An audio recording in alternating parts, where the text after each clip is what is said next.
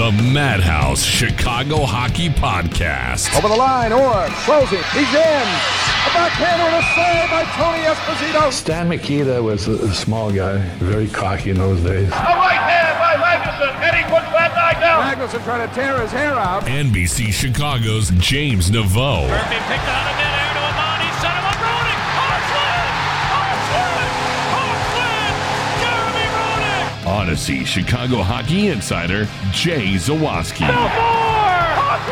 Hawks win again! Chris Chelios in overtime! Farno Blue Wire Podcast. Team off the boards, he shoots, he's going! Down to the Taves! A game-winning goal! The Hawks live to fight another day! Bowling back, Sokol a drive, skipped it, front, The Madhouse Chicago Hockey Podcast. Chicago's going to be in last place forever. Clear to center for Taves, he got a breakaway! Taves to win the game! Hawks win! Hawks win! Jonathan Taves! Brought to you by Triple Threat Sports, Fry the Coop, and by the Sinson Law Group. Let's drop the puck.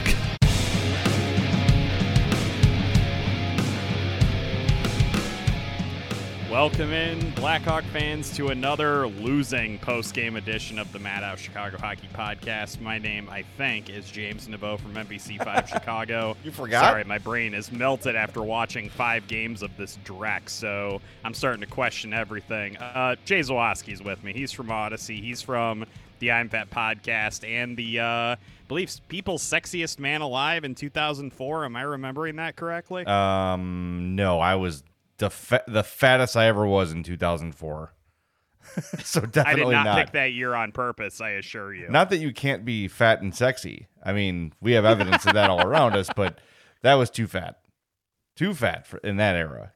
That was like sadness and college food, and it was just a mess. So yeah, he hosted the Too Fat podcast back in 2004. Yeah, before podcasts were even a thing. Exactly right. Well, thanks for joining us on this. We'll do an elongated post game. We're gonna sing some. We're gonna have some Patrick Kane fond memories to talk to you, but of course, we're gonna talk about the Blackhawks 4-1 loss at the hands of the Vancouver Canucks. Thanks for joining us. Follow us on our socials at MadhousePod on Twitter, Madhouse_pod on Instagram. We're on Facebook, of course. And there is a sale happening right damn now at our TeePublic shop. If you listen to this by Saturday, the sale will still be going on. So go there for $13 classic tees. Everything else is up to 35% off. That includes hoodies and masks and mugs and tumblers and all sorts of cool stuff. So go search our designs. A bunch of people jumped on that sale today, and we appreciate it. So it's kind of an instant replay of the Islanders game where you look at the game, you look at the numbers, you say, okay, they probably should have had better luck than they did, but they lost because they can't convert. They've got 3 goals at even strength this entire season. James, through 5 games, they have 3 even strength goals. I'm going to go out on a limb and say that's not enough. They are truly Beavis and buttheading this entire season. It's been remarkable. They never scored. For our listeners under 40. Yeah. So they know what we're talking about. High danger chances in this game. The Hawks had 14. The Canucks had 3. The Blackhawks lost 4-1. They just cannot put the puck in the back of the net. And what's going to happen is they're going to have one of those games where they just go crazy offensively, where every bounce is going their way. Things are hitting people, pinballing into the back of the net. They're going to need one of those lucky puck luck games because honestly, like we can go and flip tables over and scream and yell about this. Again, they played well enough to win, but they just can't convert. And it's a huge problem. And you saw Alex DeBrincat had 2 golden shots that were blocked. The one by Tyler Myers in the first, and then I'm failing to remember who blocked the one in the third. Wide open one-timers, pass on the tape. And it's just been that kind of situation the last 2 games where when they get those great chances, they're just bouncing wide. There was another puck that floated and almost floated into the net, but landed on top. They just cannot get a break. And at the same time, they're breaking down defensively at the worst possible times. And it's just been a recipe for disaster. And here we are, 0-4-1 to start the season. A season full of expectations. their worst start in 23 years. Wow. 24 years, actually. That is where we are at right now. The worst start to a season for the Blackhawks in almost a quarter of a century. That is where we're at right now. Don't say that. Don't say quarter century. I can't. It's I'm too late. sorry, man. That's reality, brother. I know. That is reality. It's too late at night to think in terms that sweeping about how bad this start is. And remember, by the way, the 1 point they did get was an overtime forcing against New Jersey that they scored an empty net goal to force overtime. So even that one was perilous. And by the way, if you missed it, and I don't know if you weren't on Twitter today, I was watching The Point. That's the name of the hockey show on ESPN, right? With Emily Kaplan. That is correct. Here's her quote about the Jeremy Colliton situation. Emily Kaplan, if you don't know, make sure you're following her. One of the best hockey insiders in the world. She's with ESPN. Here's a quote. I've talked to a lot of people around the Blackhawks organization. They feel like they haven't deviated from the rebuild plan. We'll get into that. Yeah, the sense I get, the people I talk to, there aren't even closed meetings at this point about Jeremy Colliton losing his job. She continued, they're not panicking here. Now, if it gets to 20 games and they're still seeing the same results, maybe we'll see a change, but it's not a situation if they lose 2 of the next 3 that Jeremy Colliton would be on his way out. So, Emily Kaplan, who's as plugged in as anyone, as James. I'm sorry, that was me hitting my head against the microphone. As you hit your head on the microphone, Emily Kaplan is plugged in as any hockey insider in the world. Feels that there is no movement at all for Jeremy Colliton to lose his job. They're not even talking about it behind closed doors. And we sort of talked about this, right? Like we could do the fire Jeremy Colliton show every day until it happens. It doesn't feel like it's close. So we've got to talk about what we have right now. And what we have right now is an offense that can't score. All right. Just kind of trying to zone in right now and not think about big picture stuff and just kind of trying to think about the immediacy of all of this. Before the third period of tonight's game, I mentioned that this was going to be a real gut check for the Blackhawks. This was going to be a moment that would kind of reveal where they are mentally. And coming away from that period, yeah, you're going to go look at natural stat trick. You're going to see that the Blackhawks had a considerable advantage in Corsi. With 6 minutes to go in the third period of the game, that was tied 10-10. They had split the shot attempts with Vancouver at that point in the third period. They trailed by 2 goals the entire third period. It was absurd. There wasn't any drive. There wasn't any pick up and go from the team. They weren't getting much energy going at all. Yeah, they kind of turned it on too little too late at the end. But that, to me, the way that they came out of the third period, just kind of the same lethargy that kind of ruled the day for them in the first 2 periods of the game. I was not impressed by what I saw at the start of the third period. I feel like I'm not saying they're not trying hard. I feel like they're really frustrated right now. Yeah. It's obviously bleeding into their play quite a bit. I mean, you go up and down the box score and you see things that you're just kind of alarmed by. You're alarmed by the fact that Brandon Hagel played almost 16 minutes tonight, had 0 shots on goal, had 0 hits in this game. In almost 16 minutes of play, he put up zeros in those categories. Tyler Johnson was on the power play at 6-on-4 for some God knows why reason at the end of the game instead of Kirby Dach. He had 1 shot on goal in 14 minutes tonight, and six minutes of that, by the way, on the power play for a Tyler Johnson. If you had told me at the beginning of the season that guy was going to be a primary player on the power play, I would have called you nuts. That is not a guy that I want out there and, first shift power play, and that's exactly where he is every single night. It seems like Dylan Strome finally gets his shot at the lineup, finally gets his shot to tell Jeremy Colliton to shove it. 1 shot on goal in the game tonight. And an offensive zone penalty. Up and down the lineup. Guys that the Blackhawks need to be stepping up. Guys that they need to be able to rely upon simply aren't doing it. And I'm not going to sit here and throw Brandon Hagel under the bus after all the high energy stuff that he's put in, efforts that he's put into this team since last year.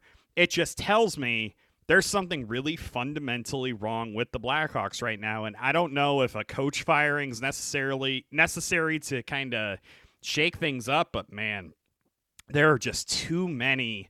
I can't believe I'm going to say this because I'm going to sound like I'm trying to hop onto a trend. There are too many red flags that are going on right now with the Blackhawks, and it's so frustrating to watch, and the easy answer that everybody seems to want is to fire Jeremy Colliton. The fact of the matter is these guys just need to play more effectively. Like you mentioned, they get ample scoring opportunities, ample high-danger chances, and they're not putting them away. And some of that's luck, but some of that is also you just got to want it, man. And they, for long stretches of the game tonight, did not seem to want it. Well, you threw a lot at me there, so I want to kind of go one by one on these things. And you talked about looking at the box score, and you talked about observing the effort. You look at Patrick Kane's game: an assist, 22:46 of ice time, 6 shots on goal, 4 more shot attempts. Good night for Patrick Kane, right? This is why I warn people against the metrics. Go watch the first Vancouver goal, where there was a battle in the corner. Matthew Highmore got it.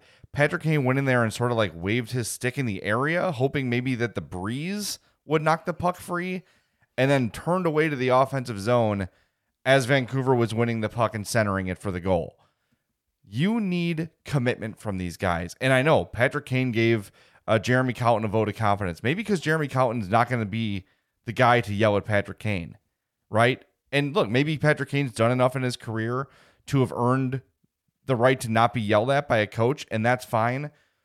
But when we talk about Jeremy Colliton's system, if it's going to work, you need a defensive commitment from your forwards. Go watch the first Vancouver goal and watch Patrick Kane. These are the things that don't show up on stat sheets, and they don't show up on fancy little graphs on Twitter and those sort of things, right?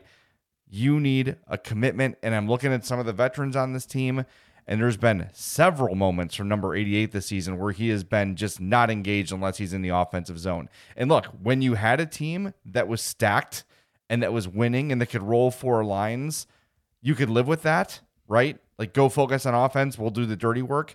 Patrick Kane needs to get involved here. He needs to come out and assist his teammates, because when he's in the defensive zone, they might as well be shorthanded. That's how it feels right now. And I know it's ridiculous to pile on Patrick Kane right now because he is probably the least of their problems, but it matters. These things matter. The buy-in of the veterans matters. All these things are important, and Patrick Kane needs to be engaged. Look, I'm not saying you got to go lay somebody out in a corner. You want to be, Brandon Hagel 2.0, but give it an effort. Go, if nothing else, go pin a guy against the boards or try to get your stick in there. Don't just stand at the blue line hoping a pass comes your way. That's not how you win in the NHL. It's just not, especially when your team's up against it. You've been losing badly. Expectations have gone from high to low in a couple games. They're in a crisis mode right now, and they need their leaders, those players that wear that letter on their sweater, the C and the A and the A. Those guys need to contribute. 2 of the 3 are trying their hardest. 1 of them is not, and it's frustrating. And I know he's Teflon. You can't talk about Patrick Kane, but go watch that goal, and that is a microcosm of a lot of his effort in a defensive zone this year.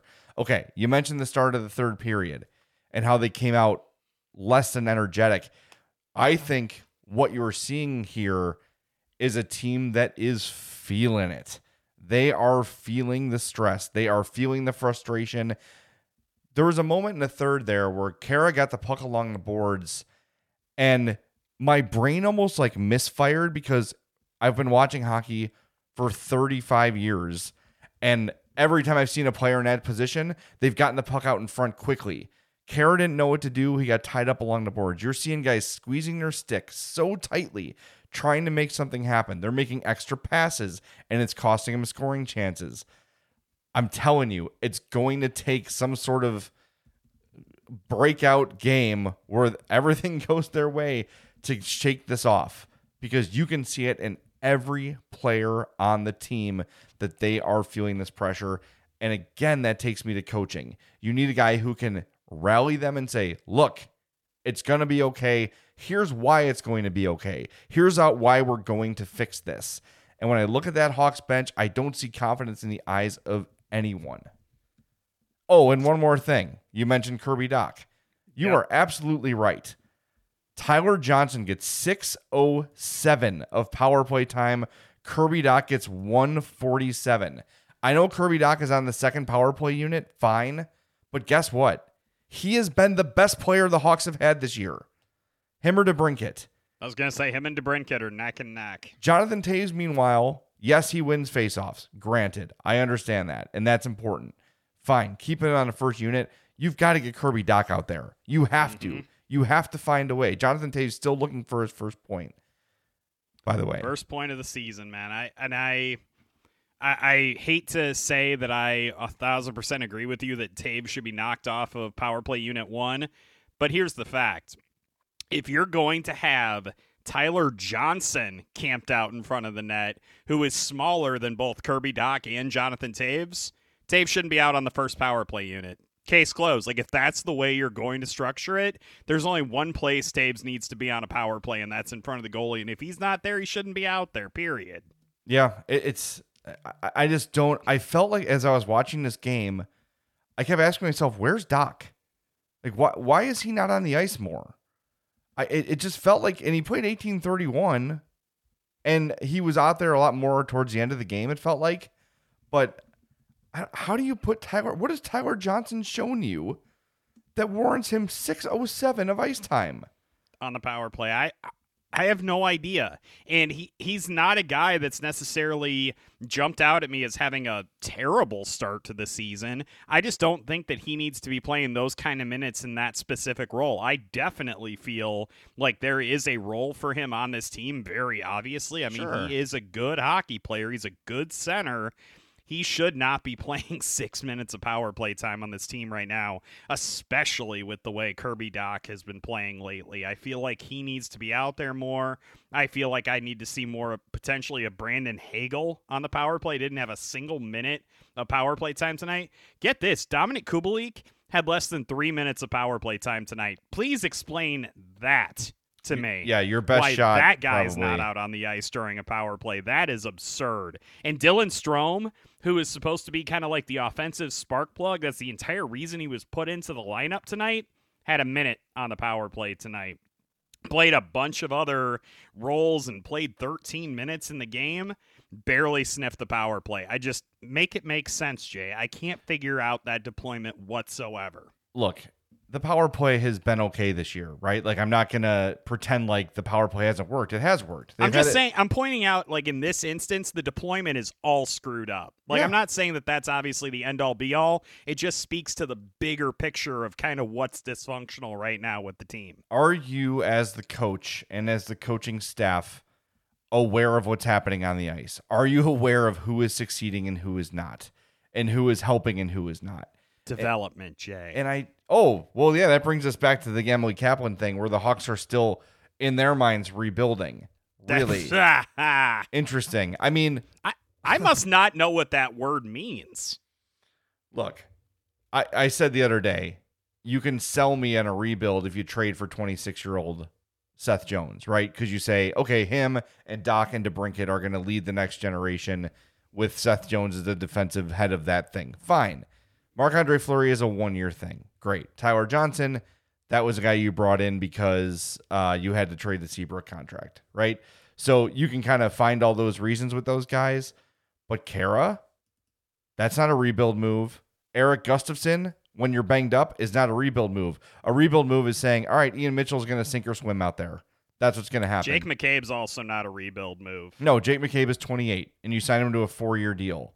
So you're already, sorry, I dropped my pen. You already are hearing you're hearing the leaks like, we're still kind of rebuilding. So if things don't work out, you can't really blame Jeremy because we're still kind of rebuilding, right? Is that going to be the excuse that the Hawks are in the middle of a rebuild? Because guess what, folks? They're not. They're not. You're still playing some young guys, yes, because you have some good young players in Dach and in DeBrincat, etc. But nothing you did this offseason indicates a move towards sustaining the rebuild. I'm sorry. No. You don't trade Absolutely 2 not. first-round picks when you're rebuilding, right? And again, I'm glad they got Seth Jones, but don't tell me you're still rebuilding. That's BS. You're not.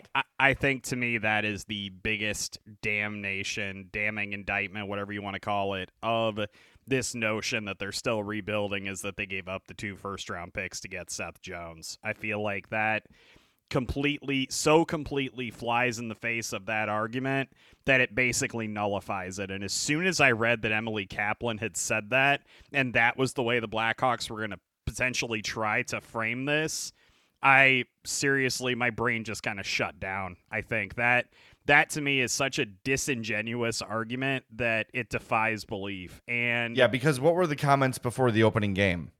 Yeah. Right? It wasn't like, oh, no, pump the brakes. We're still rebuilding. No. It was we want to compete. This is a different team. We're ready to go for it. Mm-hmm. No, now suddenly you're 0-3-1, now 0-4-1, but you want to make sure people understand, like, well, don't forget, we're still rebuilding. BS. If you're still rebuilding, Philip Kurashev is not on the bench tonight. Have the spine to frickin' stick with it. Be like, look, it's 5 games in. The bounces are not going our way. Whatever you need to say, and those things are true, that you're still buying into this, do it. Don't couch it with this nonsense. Right, and those things you said are true. If you're watching the game, if you watch the last 2 games, you could argue the Hawks deserve to win both of them, and just didn't. Right? That's true. But don't start leaking out the rebuild crap to the media now. The key is the hedging. That pisses me off a lot. It's ridiculous. And sure, you can go ahead and like I just sort of did, like, okay, well, when you really look at it, blah, blah, blah. No. Kara and Carpenter in when Kurashev's on the bench. And no, he's not been great to start the season, but guess what? Join the club, right? Like, there's a lot of guys who haven't been good to start the season. I don't think that Kurashev, if you're rebuilding, would be the one to get punished. Well, here's the thing. You're not rebuilding. We're not stupid. Don't lie to us. Right? Hawks fans aren't dumb. Well, some of them aren't dumb. Because speaking of Seth Jones, oh my God. Dude, I'm not. I'm just telling you right now, I'm not doing this for the next 9 years. I'm not. Seth Jones, start blocking people that make the argument that you're about to I think up? You know what I'm going to do? I'm just going to pin my tweet. They gave up too much to get Seth Jones. They paid him probably $1 million more than I would have liked.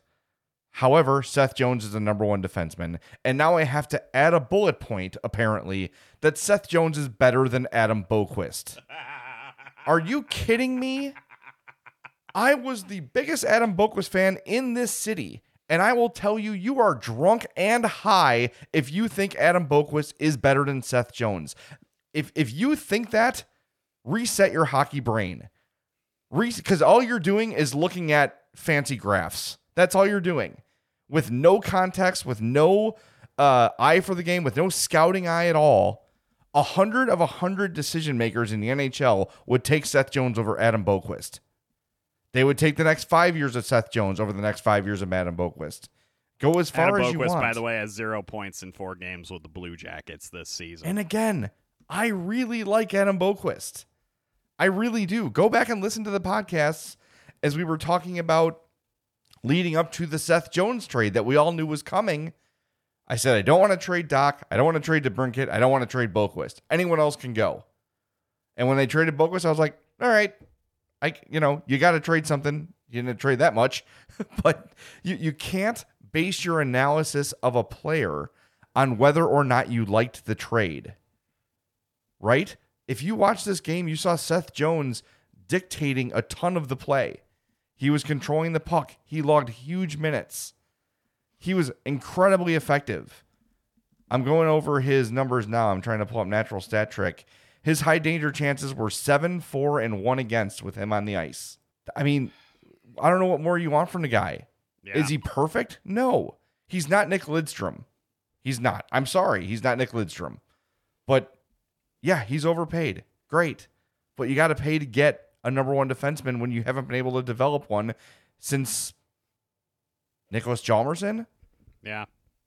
Honestly. Mark Lazarus actually brought up a really good point about Seth Jones tonight, and I think that it kind of speaks to why Blackhawk fans are frustrated with him. It's because his bad plays have been pretty bad so far. Obviously, he's had good plays and solid plays. The bad plays need to be better. I feel like that's kind of like the old analogy in golf that you're only as good as how bad your shots are. Like if you had a bad shot, if it's not that bad, it means you're a solid golfer. It's kind of the same thing being a number one defenseman. You can make mistakes as long as they're not crippling, horrible mistakes, which Jones has made from time to time. I feel like if his mistakes get a little bit... When were these crippling mistakes he made? He's made a couple of very bad turnovers. They maybe haven't resulted in goals, but they've certainly short-circuited rushes up the ice, etc. It's not been like the primary reason. I'm just saying he's had some moments where it's been rough, and he's had a couple of rougher games, and he's said he just needs to be better in those instances, and I agree with him. And I think on balance, he's been good. I don't know. I feel like I'm watching a different thing. I watch him carefully when he's every time he's on the ice, I am focused on him. And what I see him doing, it's 95% good and 5%, okay, maybe that wasn't great. But he's out there for 25 minutes a game. There's going to be moments that don't go well. He played 27 minutes tonight. 27. He also has trouble keeping his skates sometimes when he pinches in, which I find very kind of comical when he does that. I don't know. I think that shot attempt he had in the third where he sort of skated himself into the slot, he did go down on that, but got a good shot on goal. I don't know. I just feel like, I don't know, the narrative, the fact that people hate Stan Bowman so much and the people, the fact that they gave up so much to get Jones is skewing the actual analysis of the player. And I saw it forever. I saw it with Alexei Zhamnov because he was traded for Jeremy Roenick. Like, it wasn't his fault. That was the trade, right? Like, you can go on. It's not Connor Murphy's fault. He was traded for Nicholas Hjalmarsson. But how long did it take for people to embrace Connor Murphy here and realize they had a real solid player on their hands in Connor Murphy, right? Like, you've gotta judge objectively. I don't know. I can't get through this whole, like, if it's going to be Seth Jones sucks for the next 9 years, I don't know. I'm out. I'm doing a Bulls podcast. It's just like Patrick Kane, by the way, after the game said, "We know we have a good team. We're as upbeat as you can be, being 0-4-1." So super. Back check. Contribute. Honestly, James, I'm telling you, I'll pause it. Go watch that goal. Go watch the first goal. Go watch the Dickinson goal with the Matthew Highmore assist. Patrick Kane is controller unplugged. Honestly, it's like like that's the sound. He just waves he waves his stick at the area of the play, like honestly, and then he just like turns his back to the play and heads to the blue line. I'm not here buddy, do we want to talk about Patrick Kane's 1,000th game? Yeah. Patrick Kane, your favorite moment of his with the Blackhawks, you cannot say the cup-winning goal in 2010. The heartbreaker goal against LA, where because there's that Yzerman-esque behind the net camera angle of that goal, where it's the one-timer, Kane snipes it over the shoulder, and then he hits his knees and rips the heart out and punches it. That, to me, is a quintessential Patrick Kane play. But there's so many. Yeah. The hat trick against Vancouver is a huge moment. But for me, that heartbreaker goal is so, if you're taking away the 2010 winner, obviously, that one against LA where he just, oh my God, that they showed that angle of the shot in the montage, and I got goosebumps watching it again. It was one of and it was a quintessential play because if I recall correctly, it was Kane and Taves on that 2-on-1 rush, it was. Right? Yep. I mean, how can you have a better distillation of that era of Blackhawks hockey than that moment with Patrick Kane and Jonathan Taves beating Jonathan Quick? I wonder if the Kings still brag about his contract, by the way. Sorry, that was a gratuitous pot shot. I'm in a mood. Yeah, we're the Blackhawks cranky. are doing things. I'm sorry, LA. I'm sorry. Unfortunately for me, I wish I could contest that, but I do have to agree with you. I do have to give honorable mention, however, to the fact that Doc Emrick yelled Patrick Kane's name after Marian Hossa scored the game-winning goal in 2010 against the Predators in the first round of the playoffs. Mm-hmm. It's in our open, which I love every time I hear it because I always think of that.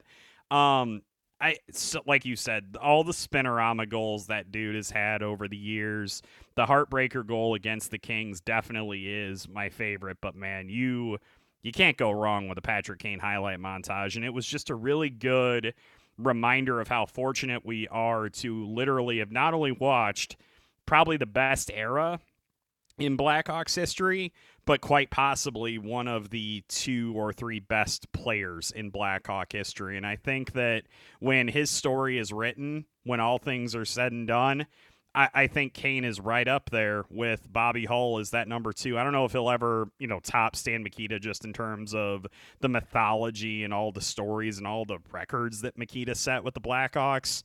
But Kane deserves to be in that conversation for sure. Oh, Pat Foley brought up a good point too, and statistically, it's unlikely that he's going to catch either of those guys, right? But when you look at the accomplishments of Patrick Kane and the big moments, again, the cup winner, the heartbreaker, the hat tricks, the huge stage, the 3 championships, the Conn Smythe, like all of it might make him the best Hawk ever. If we're not measuring these things in points, and look, I never saw Stan Mikita and Bobby Hull play, so I know there's a certain percentage of our audience that's bias, shouting at their podcast machine, whatever you want to call it. And I will concede that I never saw either of those guys play in person. I've seen the highlights. I know they were great, but I just look at the way the goalies were back then, where they basically had like some lumber tied to their leg, and then maybe they would think about hitting the ground at some point, but usually it's kind of flailed and hope it hit them. How many goals do you think Patrick Kane would have scored in that era? Oh, God. I mean, so Mikita has 1,467 points. Bobby Hull, 1,153. Kane is right on the heels of Savard. Savard has 1096. Kane has 1092. So he'll obviously pass Savard this year. I think he's got a chance of passing Bobby Hull. I do too. And he definitely has a chance of passing Bobby. Yeah, he will pass obviously. Bobby Hull. But it's just, the argument of best Hawk ever, it's really tough to not say Stan Mikita. Yeah. But if you're going to go by what were his moments, what were his direct contributions against I don't know, against tougher athletes and better goalies and better equipment, all those things. I don't know. I think at the very least, he's got an argument for best Hawk of all time, which is substantial, because the 2 guys that are ahead of him in the argument are absolute hockey icons. Right. And obviously, Kane's going to be a Hall of Famer. Kane's going to have his number retired by the Blackhawks. Likely going to have a statue outside the UC with Jonathan Toews. I mean, all of those tributes are going to happen. I just think it's wild that he's still playing and still, despite, obviously what he did on the first goal tonight, still playing at a very high level. And remember, he's only turning 31 years old this season. Or 33, sorry. I'm good at math, I promise. It just feels like he's been around forever. And 15th season in the NHL. And looking at those, the montage before the game, if you missed it, I'm sure the Hawks have it posted everywhere. To see him as a rookie and how young he looked, and the pimply face and like the wild hair, and just, that was a child. And, you can't really have a Patrick Kane conversation without talking about the stuff that went on off the ice early in his career. And whatever happened scared him straight, I guess. I don't know. I hate to, I don't even want to get into it, but like whatever it is, over the last few years, he is straightened out. He's a father now. That was really cute to see him out there with his son. But I will always have in the back of my head a little bit of hesitation with him, just because it's hard for me to forget that stuff. And I know, separate art from artists, and I'm trying to do that for sure, because look, I think you can argue he's the best Hawk ever, and his moments have been unmatched. But For Jay, we're talking about a team that still has sexual assault allegations that are being investigated and being sued over. So if we know anything about separating the art from the artist, we're definitely having to do those mental gymnastics right now, this very moment. So I'm sure our listeners will not be surprised that we have to do that with Patrick Kane to a degree as well. I mean, you can't not bring it up, right? Yeah, it was ugly, it's and part it of the legacy, man. And it wasn't just the one thing. There were several incidents. There was Madison. There was a cab driver. You know, for a time there, every girl of a certain age had a story, right, about his behavior when he was out, one way or another. So it's hard for me to divorce that, but it seems like he's grown up, and I worry what I would have been like if I was 20 years old and a millionaire. Right, like I, with unlimited fame and the city, drinking out of your hands. Is that the right cliche? I don't know, but you know what I mean, right? Like everyone praising you. You're rich. You're young. You're good looking. You know, I don't know. I'm not trying to excuse it, but it's just I'm glad that for however it happened, that he has grown up and he has become seemingly a much better citizen and better person, and I don't know. I just let's now that we've acknowledged that, let's get back to the hockey part of things with him, because aside from those occasional lapses like we discussed earlier, he has brought a lifetime of incredible memories to this Hawks fan and to every Hawks fan listening to this podcast. And him and his partner in crime, Jonathan Toews, single-handedly or double-handedly, I guess you would say, resurrected a dead franchise. And when I say dead, I think there's a certain portion of our audience that doesn't understand what it was just how dead it was. Yeah. I mean, do you know what 5,000 fans looks like in the United Center? You might think you do, but you could shout across the arena to your friend. You could shout to the beer man at one end of the ice to bring beer to your end of the ice, and they would hear you and acknowledge. I'm not kidding. Yeah, I know. We used to do it. We used to shout to our favorite beer man, and he would shout back, and then the crowd would laugh because it was all audible. They could hear every word you said because you could hear a pin drop in that place. So Patrick Kane, Jonathan Toews, and of course their supporting cast, but those two, I think, get the credit for really bringing the franchise back from the dead, because their arrival marked the ascent. Sure did. And obviously, it's always fun to take those strolls down memory lane. We're going to do it again later this. I shouldn't say later this month, early next month when we do the Marion House Legacy Night. Andrew Shaw, Brent Seabrook, Nick Jalmerson, also going to have Legacy Nights. Pat Foley's going to have one. It's going to be really fun to take those trips down memory lane, but boy, those bright spots feel like they're going to be few and far between right about now with how this team's been playing lately. But hey, I'll be in the UC on Sunday. Maybe I can get some good juju going for the Blackhawks, or maybe I'll doom Jeremy Colleton to being fired. I'm not quite sure how that's going to work out just yet. The only thing I'm clinging to is that the last two games, they played solid games against good teams. And Vancouver's off to a slow start too. I know that. And the Islanders were too, but the Islanders were a team that were in the conference final last year, right? And gave Tampa a fight. And that's not like they're an untrendy pick to make the Stanley Cup final this year. No. They are definitely in that conversation. Vancouver's a good, solid team. And they played well against them the last two games. And they ended up losing it by a combined 8-2. It's just, but I have to cling, right? Like, we have to cling to some sort of hope that, like, okay, this is an anomaly, right? Again, you look at those stat sheets that so many people are so in love with, and if I was to show you those without showing you the score, you'd say, okay, the Hawks bounced back and got a win tonight. But they lost 4-1, and that's the reality. And that's, if all I'm clinging to is at least they're not getting clobbered, at least the games are competitive despite what the final score looks like. That's all we've got right now, man. I just don't know how they're going to pull out of this without a significant amount of luck. They're just going to need one of those games. It's taken them a significant amount of luck, honestly, to lose the last two games. Yeah. Not saying that's the only reason they've lost the last 2 games, but you've alluded to it on many occasions. They've had a crap ton of high-danger chances that didn't result in goals, and obviously that's kudos to the goaltending for both the Isles and the Canucks. Thatcher Demko was awesome tonight. Had a really good game.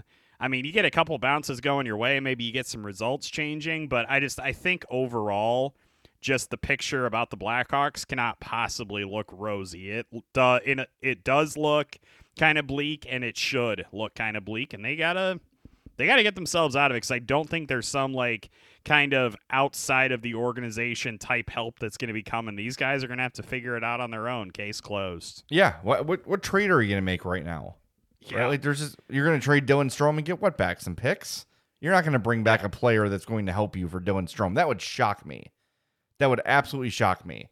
And I think Dylan Strome, like I mentioned earlier, might be the sweetener for some team to take Andrew Shaw's contract off your hands. I really feel like that's why it's taking so long, because maybe a team is waiting for enough days to go by for the numbers to go down to make it affordable. I don't know. By the way, a note here from Mark Potash. He writes he's written forever. Where is he now? I don't even know. Sometimes. So the Hawks have trailed for 74.8% of the season. Today was their season low amount of time trailed, only 31.55. That's 53.2%. For the Colorado game, they trailed for 92.7% of the game. Jersey, 69, nice, 0.1. Pittsburgh, 99.6% of the game they trailed because they got scored on 15 seconds in. The Islanders, 59.8. And tonight against Vancouver, 53.2. They have trailed for basically 75% of their season. And how much have they led for? I don't think they've led at all. They haven't. Yeah, they've not led they've a single second of a single game. Fun. No, it's bad. Well, James, if you keep pounding your head on a microphone, you're going to need an injury attorney to sue yourself. So I recommend our friend Kent Simpson of the Simpson Law Group. Kent opened his own firm over 20 years ago after over a decade of prosecuting homicide cases as an assistant Cook County state's attorney. He specializes in all forms of personal injury cases, including lacerations from microphone headbutts, accidents involving cars, trucks, motorcycles, boats, all sorts of vehicles, construction accidents, nursing home abuse. Being injured by flying glass when you throw your remote at the TV? Yep, that too. You get hurt and it's not your fault. Kent's got your back. His firm's results speak for themselves, with millions recovered for their clients. The Simpson Law Group charges no fees unless they win for you. So call for a free consultation, 312-332-2107, or visit simpsonlawgroup.com. Don't go offsides. Go top shelf. Call now. James, before we wrap this up, you asked me before the last podcast, what would be the things you would change heading into the next game? I'm going to ask you the same question about the game upcoming here against the Red Wings.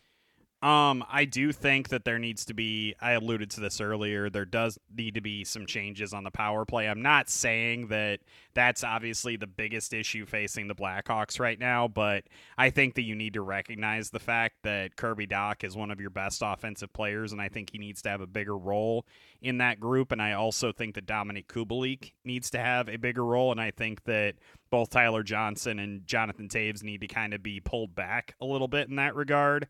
I also would like to see Kara. I need to see less ice time, I think, for him. He's getting quite a few minutes, and he's not playing poorly. He cannot be one of your top 6 forwards. That just cannot, and that's the way that he was used in that game, and I don't think that that's what the Blackhawks need to be doing.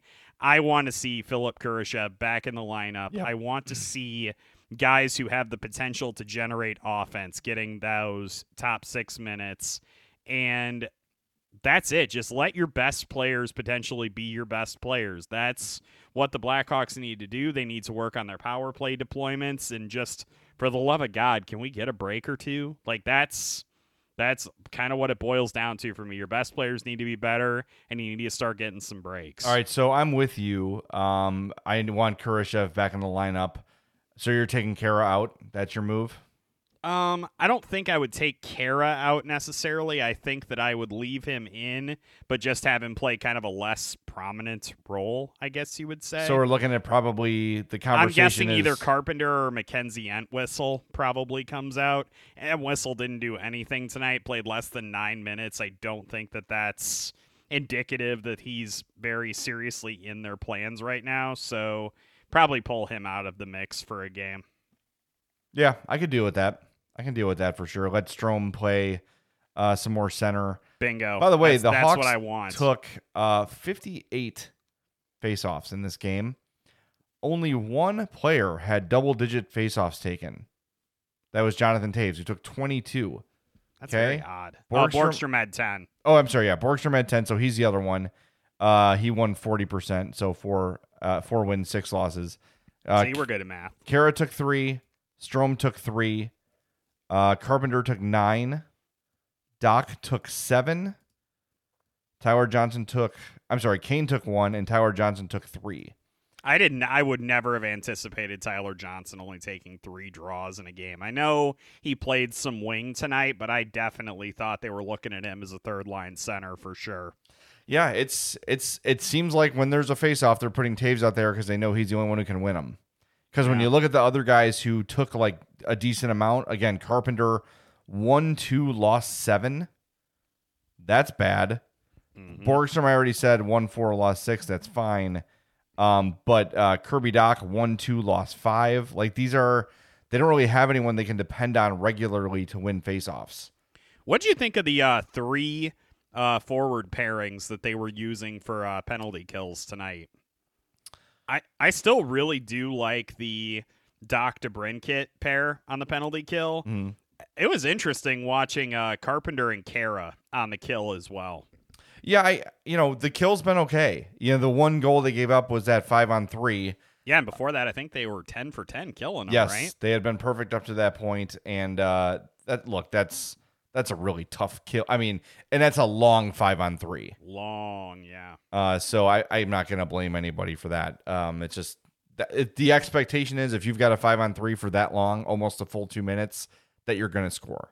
Mm-hmm. And that's what Vancouver did. And Connor Murphy had to commit the penalty that he committed to make it a 5-on-3. Otherwise, that power play would have been over very quickly. That's true. Yes.